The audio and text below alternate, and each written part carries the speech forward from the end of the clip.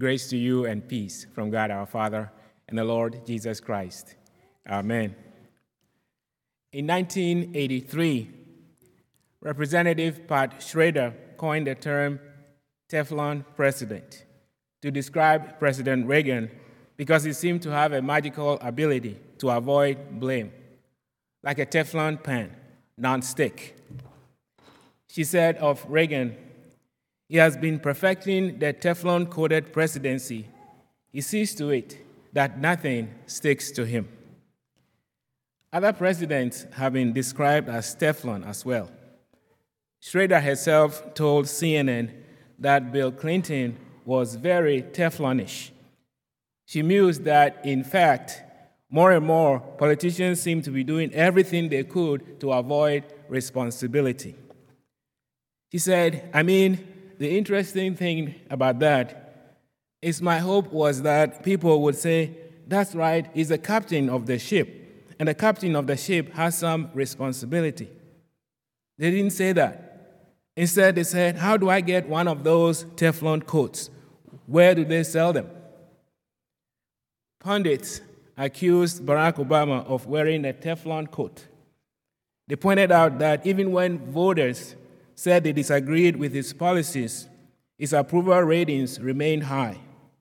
In 2009, for example, only 44% of Americans said they agreed with the way he was handling health care, but 63% said they had a favorable view of him. More recently, a number of commentators have asked whether President Trump was also made of Teflon. After all, they reason Trump has survived 2 impeachments and a number of public scandals within his administration. Teflon can also be used to describe any powerful person who manages to avoid over a long period of time, manages to avoid blame over a long period of time. The New York Mafia boss, John Gotti, was dubbed the Teflon Don, for example, after he managed to avoid conviction in trial after trial during the 1980s. In 1986, DuPont, the manufacturers of Teflon, expressed anger about the way the word Teflon was being used in the press. They didn't care that people were describing the president as Teflon. The company simply wanted people to remember to put a trademark symbol next to the word. In a press release, DuPont said, "It is not, alas, a verb or an adjective, not even when applied to the President of the United States." Are you Teflon? Some people have said they are, not in the sense in which it might be used for a politician or an unimportant person, but simply that words do not hurt them. Words that are intentionally meant to be hurtful and personal simply fly off them. Now, I don't know if they are 100% Teflon, but for the most part, they are. Are you Teflon?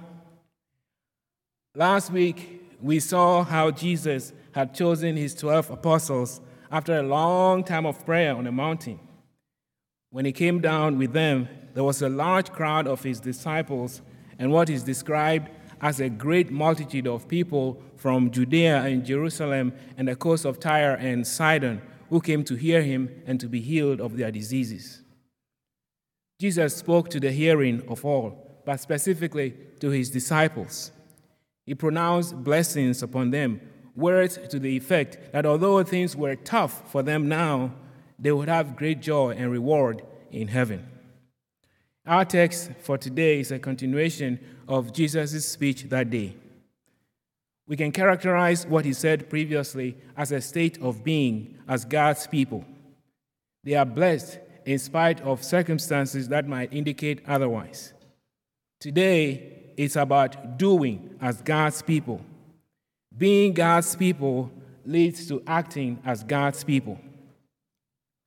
I imagine that the words Jesus spoke were difficult for the disciples to hear. They had just seen him heal the sick among all these people who were following him and casting out demons on those who were possessed by them. If he would do that for the outsiders, surely he would do something even better for them, the insiders. He didn't. Instead, he is now teaching them to do something that is so unnatural, to love your enemies. How about fair is fair? Even Moses had taught the Israelites fracture for fracture, eye for eye, and tooth for tooth. That is a more natural way to act. You hurt people the same way they hurt you, and if possible, you hurt them more so they don't do that to you again. Even some politicians in our own day say that loving your enemy is appeasement. They say it is a bad thing because aggressors might not learn if you let them off the hook. Many people would have left Jesus as a leader for not leading with strength. But these disciples, they stayed. Whatever thoughts they may have had about Jesus concerning his teaching, they stayed with him. They did not express disappointment. What Jesus taught them is different from what a regular leader who wants more followers would do. You want to rouse your followers with a stirring speech. You want to say, stand up to the bullies, stand up to your enemies. Don't let them run roughshod over you. Fight them. Fair is fair. Why do you want to appear weak to other people? Several years ago, I got a job in an alternative school in Houston. I would describe this school as an alternative school. It was a school for the worst of students. This was the last chance for them. If they made progress, they would avoid jail. Otherwise, that's where they would end up, jail. I was hired with 3 others. The first thing we had to do before we started the jobs was to undergo 3 days of training by a martial artist in how to take down somebody who was being aggressive. We were shocked by it and really hated that, but we needed jobs. The students had to ride in a school bus to get to school and ride in the same school bus to go home. They had to be searched every morning before they entered the school. They had to take off their shoes and have them inspected before they would even pass through metal detectors. There were only 3 classrooms, and they were all mixed together: girls, boys, 6th graders, and 12th graders. The atmosphere was not conducive to learning at all, and they were not willing to learn.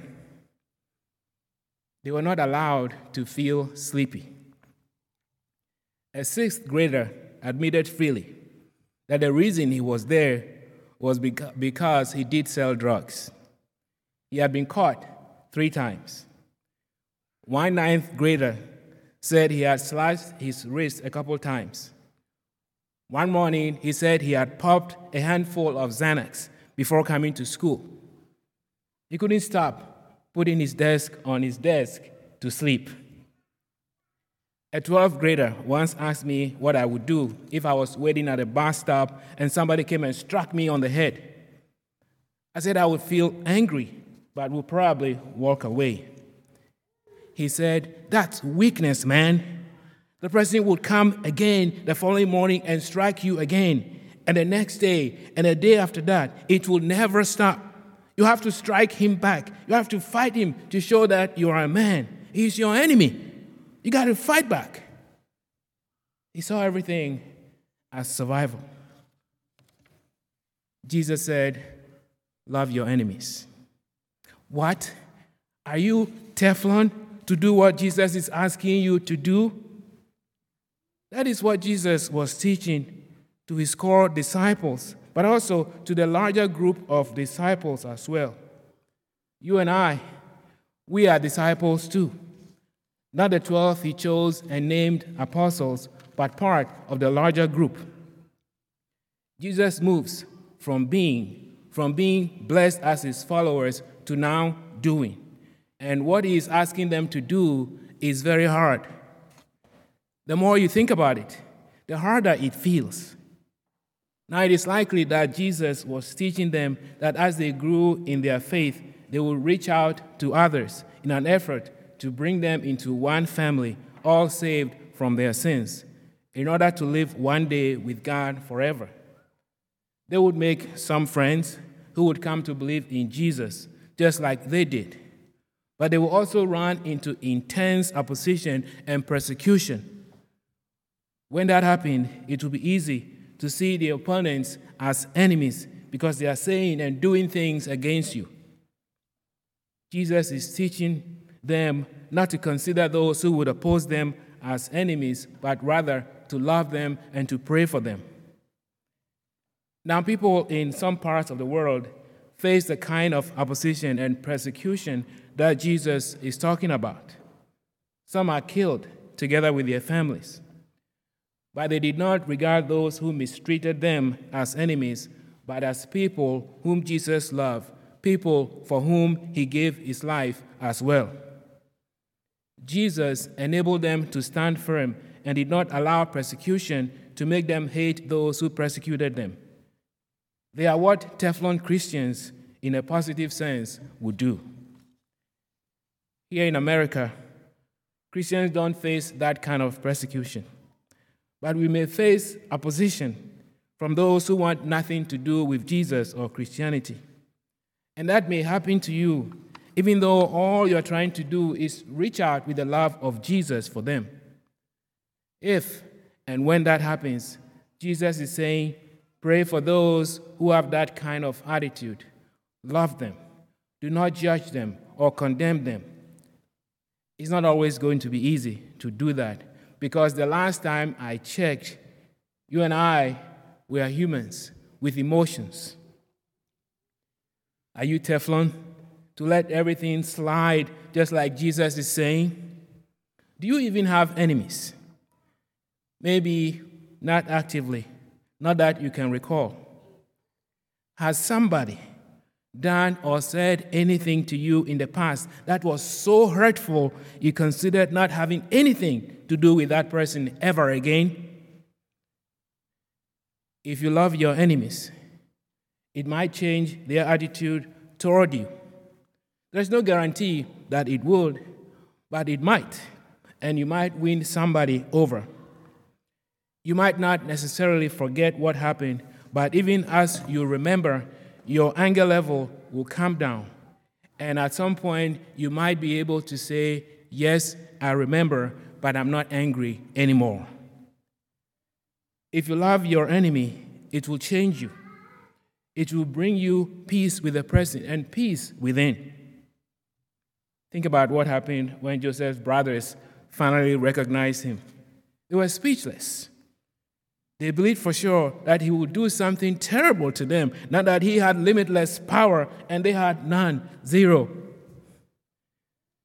Joseph did not regard them as enemies. Instead, he showed immense kindness to them. He said to them, so then, it was not you who sent me here, but God. And he kissed all his brothers and wept over them. Afterward, they talked with him. It probably took them a little while to process what had just happened. But they were indeed all reconciled. And Joseph had them and their families, and Jacob, their dad, moved to Egypt, where they thrived in the famine and beyond. As Christians, we are living as people who were at one time enemies of God, whether it has ever felt that way or not. And God took it upon himself, without requiring us to do anything, to send his Son, Jesus Christ, to come down and reconcile us to him. He did not say, be my friend first, and then I'll forgive you. He did not say, be a good person first, and then I'll forgive you. He did not say, prove that you love me first, and then I'll forgive you. No, he took the initiative. And what he set out to do, he completed. He completed it with his very life. So committed was he to accomplishing God's purpose of reconciling you to himself. He gave himself to you and me completely. And as proof that God accepted his sacrifice, he rose again from the dead. He now lives forever and will come again. We shall see him and live with him.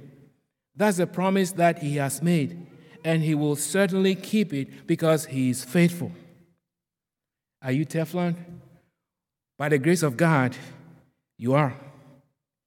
We aim to do as Teflon Christians will do, praying for those who have hurt us and loving them as Jesus would have us do. Let us pray. Lord God, give us grace to do what is contrary to our nature, to look beyond ourselves, and to do for others what we want done to us. Help us to love our enemies, because we too were at one time enemies of yours, not deserving anything good from you. But you came and reconciled us to God, the most important reconciliation that we will ever need. We have freely received from you without preconditions. Help us to remove preconditions from our hearts before we are willing to be kind and gracious to those who have hurt us in one way or another. In the name of Jesus, amen.